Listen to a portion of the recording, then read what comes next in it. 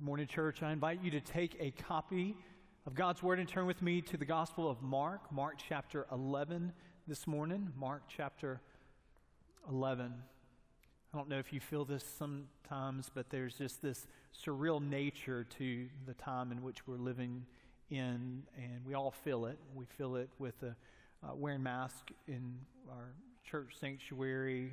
This morning I was baptizing. It's the first baptism I've had the privilege to do, and I was wearing a mask. The person I was baptizing was wearing a mask, and there's this uniqueness to this moment that if I was able to just go back 6 months ago and just see a snapshot of the headlines, see a snapshot of what we were living through, there would just be, I wouldn't be able to comprehend it. There's a surreal nature to it, which I think is one of the reasons it's so vital that we gather to worship. It's so vital that we're able to worship at home via live stream, just to be able to say, hey, there is a lot of change. Change is in the air. There's a lot that we do not have control over now.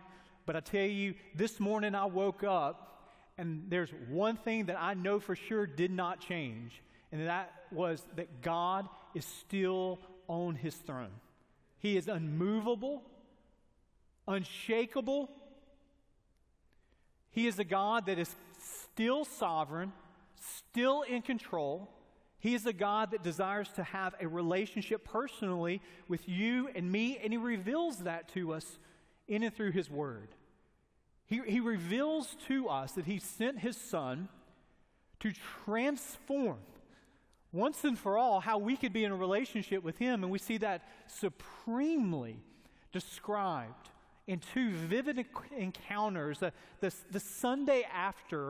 Monday after Palm Sunday in Mark chapter 11. There are two episodes here that I want us to see and to feel this morning. And one is when Jesus curses the fig tree. And I want you to see how that is connected to the cleansing of the temple in Mark chapter 11. Read with me this morning, starting in verse 12 of Mark 11. On the following day, so let's just pause there, remind ourselves, what are we following? So Mark chapter 11, Jesus comes riding on a colt into Jerusalem. The pilgrims that have gathered together all across the land, they come into Jerusalem.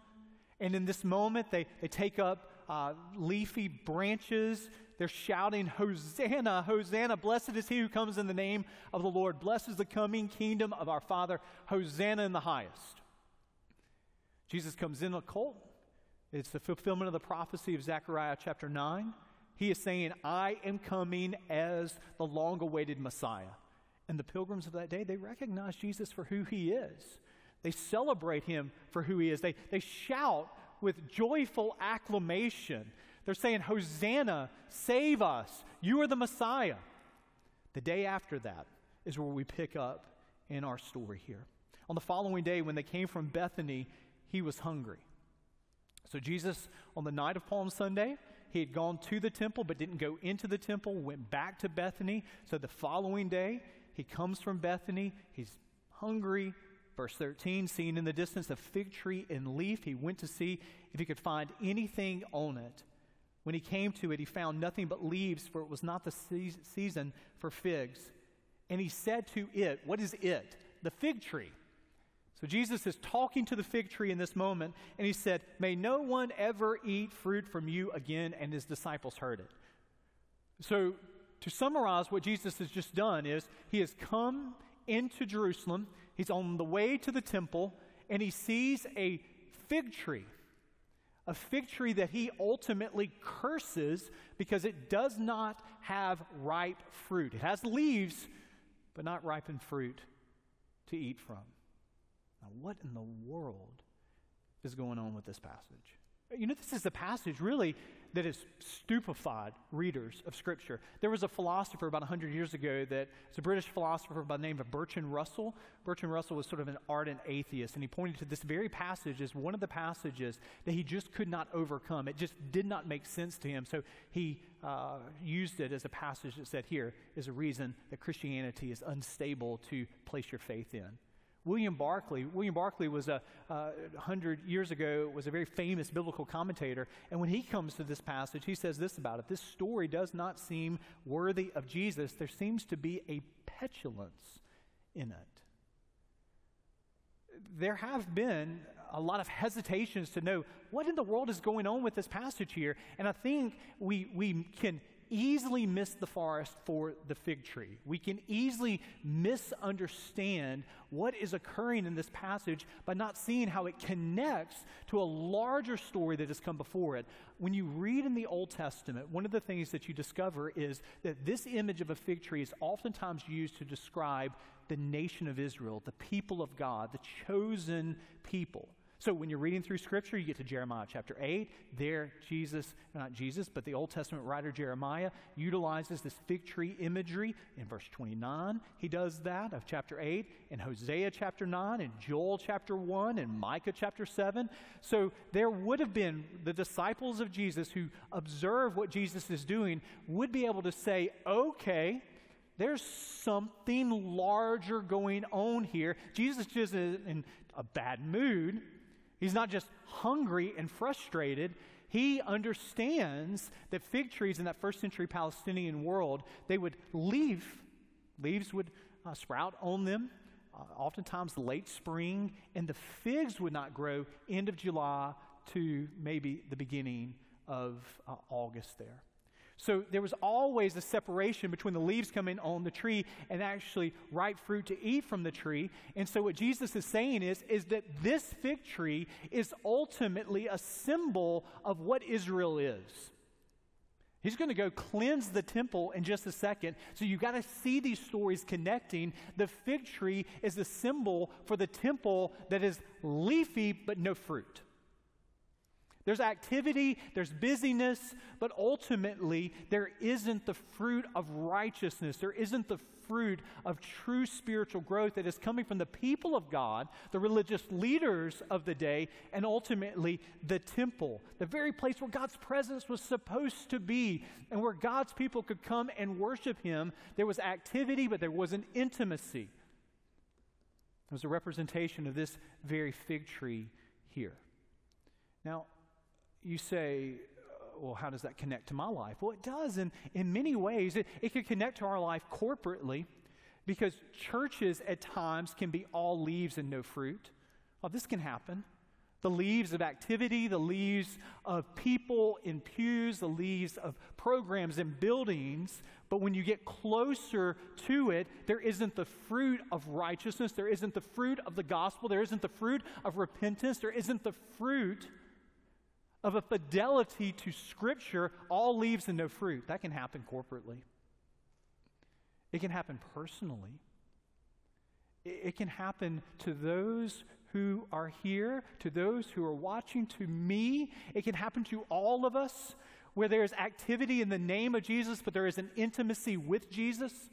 Jesus utilizes this imagery of fruit in His ministry to talk about the very intimate connection that we have with Him. Do you remember in John chapter 15, verse 5? I, Jesus says, am the vine, you, me, you, we are the branches. Whoever abides in me and I in him will bear much. Say it with me. Bear much what? Fruit. The NIV version says, apart from me, you can do nothing. And so what Jesus is saying as He curses this fig tree, it becomes a object lesson, becomes a parable for the nation of Israel, but it also becomes a parable for you and for me. Leaves but no fruit. Activity in the name of Jesus without intimacy with Jesus.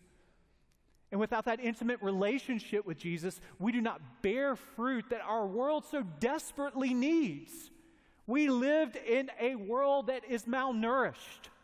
We live in a world that is hungry, and they're feasting on so much that will never satisfy.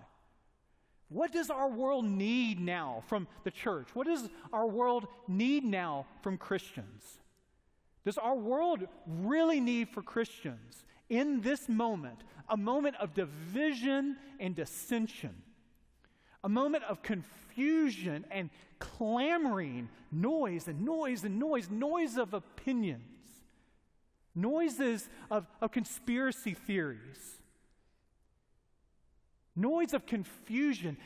Does our world really need Christians to add to the noise? The answer is no. You know what our world needs? Our world needs Christians to bear fruit. Fruit in our neighborhoods, fruit in our workplace, fruit in what God has called us to for such a time as this. Do you know what our world is lacking now? Here are the description. Here, the description of the fruit of the Spirit. The fruit of the Spirit is love and joy and peace and patience, kindness and goodness and faithfulness and gentleness and self-control.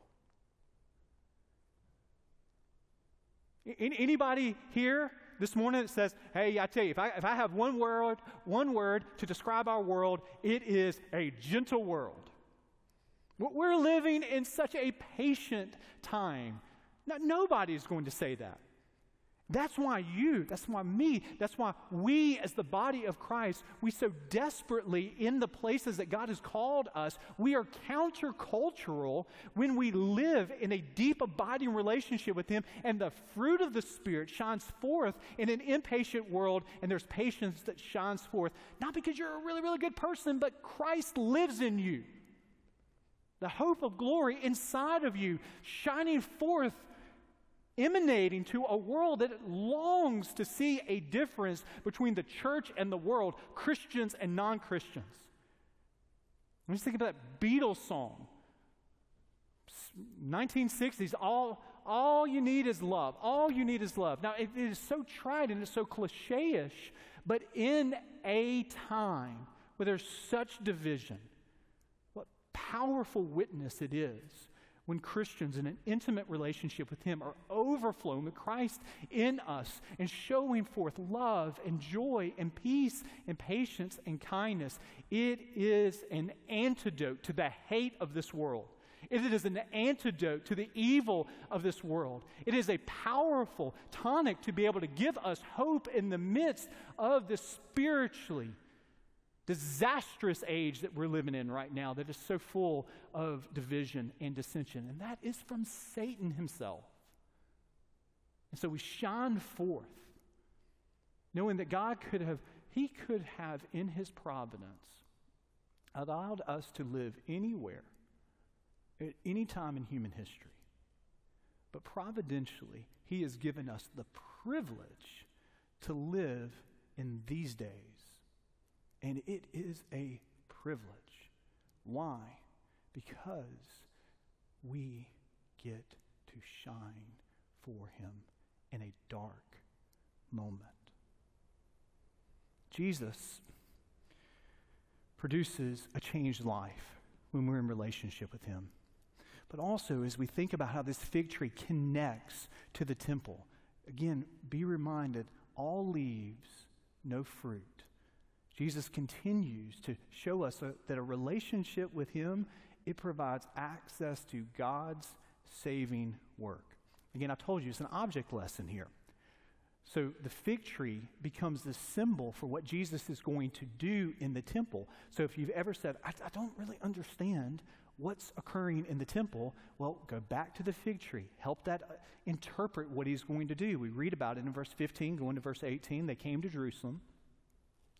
He and the disciples, He entered the temple, and He began to drive out those who sold and those who bought in the temple, and He overturned the tables of the money changers and the seats of those who sold pigeons, and He would not allow anyone to carry anything through the temple. And He was teaching them and saying to them, is it not written? So He's quoting Isaiah 56, He's quoting prophet Jeremiah, combines them together. My house shall be, called a house of prayer for all the nations. But you have made it a den of robbers. And the chief priests and the scribes, they heard it and were seeking a way to, and do you see that in your copy of God's Word? A way to destroy Him, to kill Him, for they feared Him, because all the crowd was astonished at His teaching, There's sort of this casual glance of Jesus sort of floats around in 2020 that Jesus was just really, really, really nice guy. And how could really, really nice Jesus be crucified? And you need to understand that the crux of why Jesus was crucified is held right here in the opposition that his earthly ministry brings to the forefront when Jesus comes into the temple, when he overturns the tables. He is saying to all of the religious establishment of the day, to the high priest, to the scribes, he is saying that ultimately I am coming to bring an end to this, and I will be the new temple. I am ultimately coming to overthrow all that you hold dear. This is a complete threat. It's no wonder that the high priests and the scribes, they gather together and they say, we've got to kill this guy. He threatens their livelihood. He threatens all that they hold dear because he is ultimately coming to say that all of this is all leaves and no fruit.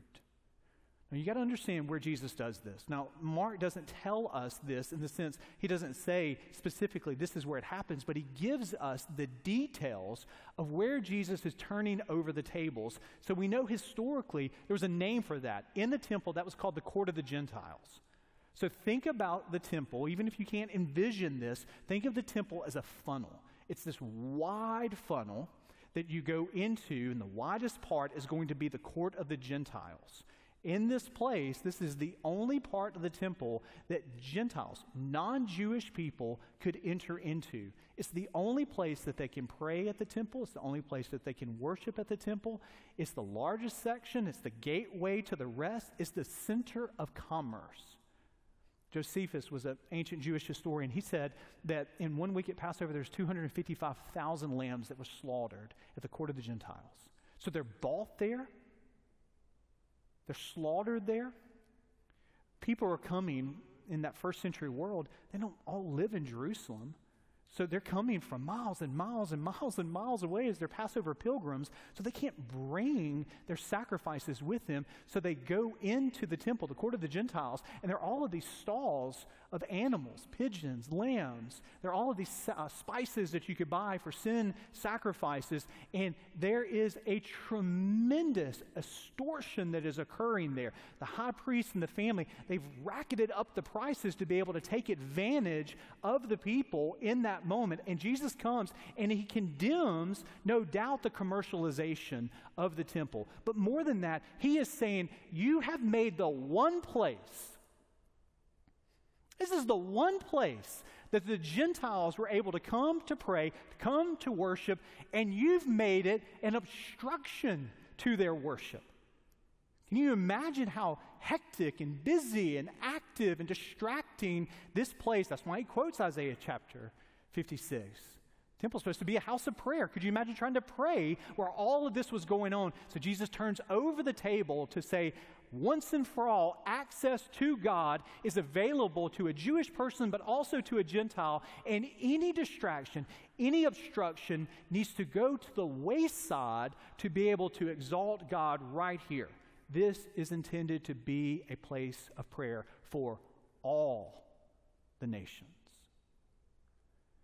There was this belief in the first century world that the Messiah was going to come. I mean, they were longing for this.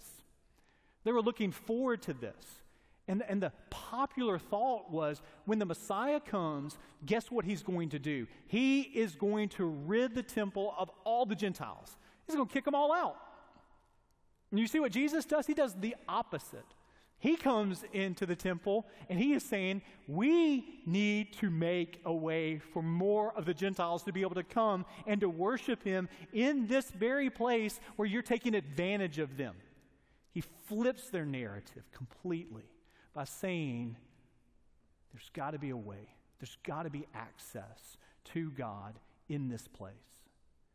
One of the things about the turning over the tables in the temple is you cannot really read this passage without understanding what is going to occur on the cross.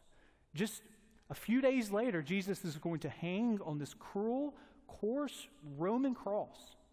And when he shouts out, "It is finished," on the cross, what simultaneously occurs is there's this huge curtain between the Holy of the Holies in the temple and the court of Israel in the temple, and it tears in half, symbolically saying that now forevermore there are no barriers to one coming into the Holy of Holies, into a relationship with God. What Jesus is saying in his death is, I'm the way. I'm the access. I'm the path.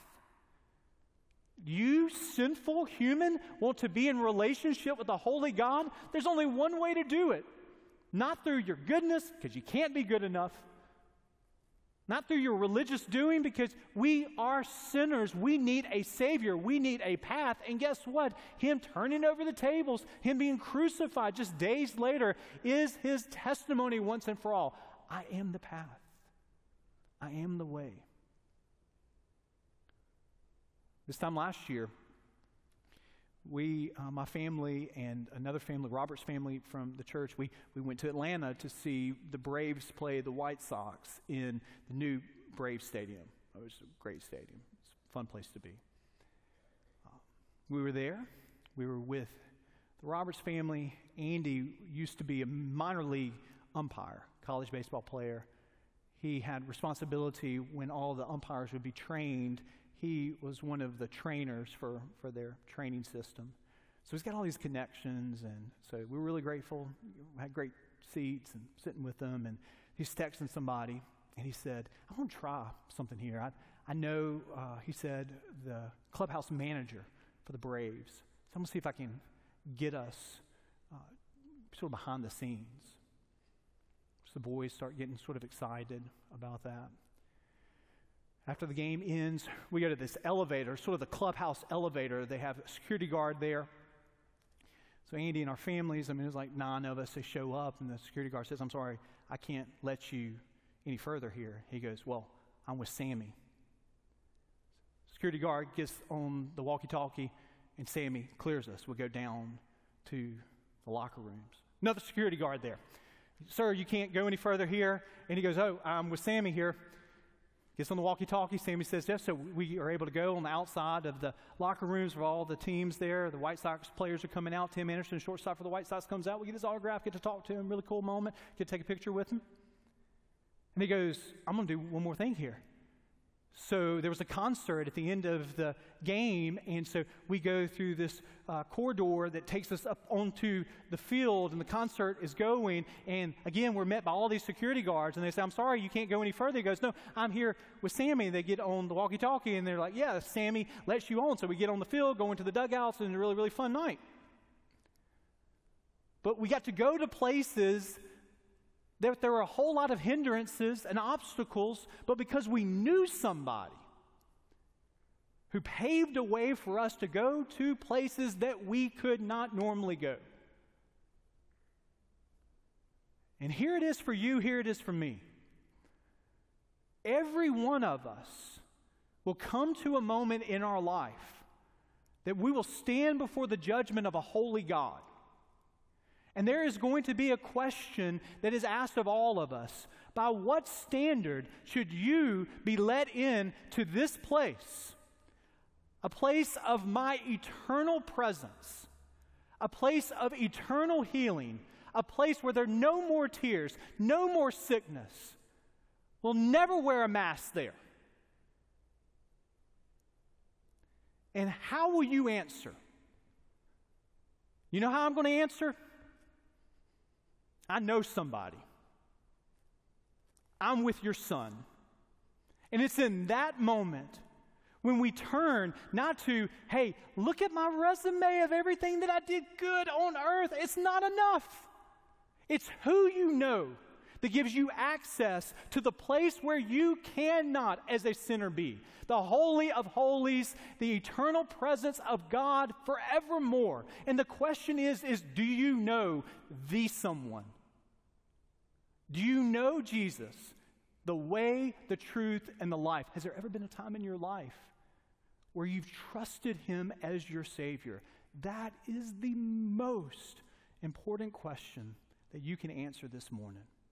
Who do you know?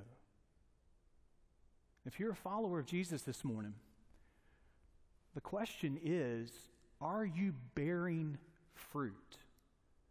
What obstacles, distractions are getting in the way of love shining forth, joy shining forth, patience and goodness and gentleness and self-control? Another way to ask that question, follower of Jesus, is what does Jesus need to turn over in your life? What does he need to flip over in my life? What obstacles and distractions are we giving ourselves to that are ultimately limiting the access that our friends and family members have to see the beauty of the fruit of the Spirit in your life and in my life?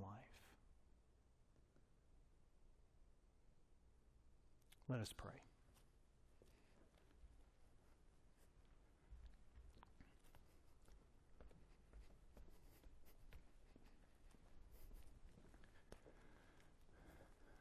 So it is, God, that we come to you this very morning and we realize through your word that you have made a way. That you've made a way that we as sinful human beings can come into a saving relationship with a holy God. We thank you that your Son lived a perfect life that we cannot live. We know that so clearly. We feel our imperfection. We're acutely aware of the ways that we fail ourselves and at times fail those around us. And we're so thankful that in the midst of our imperfection, we can be in a saving relationship with perfection. With your Son, who not only lived a perfect life, but died a saving death. And so today we turn to your Son. He is the way. He is the truth. He is the life. We have no hope without him. We have no way to penetrate the holiness of heaven without being in a saving relationship with him. So we say thank you, God, for your Son. And thank you that you give us the opportunity to be walking billboards for what you desire to do in a follower of Jesus' life. Our workplace needs love. The discourse of our society needs gentleness and patience and kindness. And it is so absent. And what a privilege you've given us to live now, to live in this very moment, for such a time as this, to show the abundant harvest of a fruit-filled life, not of our doing, but of the Spirit of God in us. May this week be a week where we intimately follow you, and the fruit of the Spirit beautifully is on display to those around us. We cannot do that in our own will. We oftentimes don't want to do that. We admit that, and we cast all of our hope upon you. Help us to be the witnesses that you have called us to be. Forgive us when we fall so short. Stand us up this week and let us follow you faithfully. We pray this in the name of your Son and our Savior, Jesus. Amen.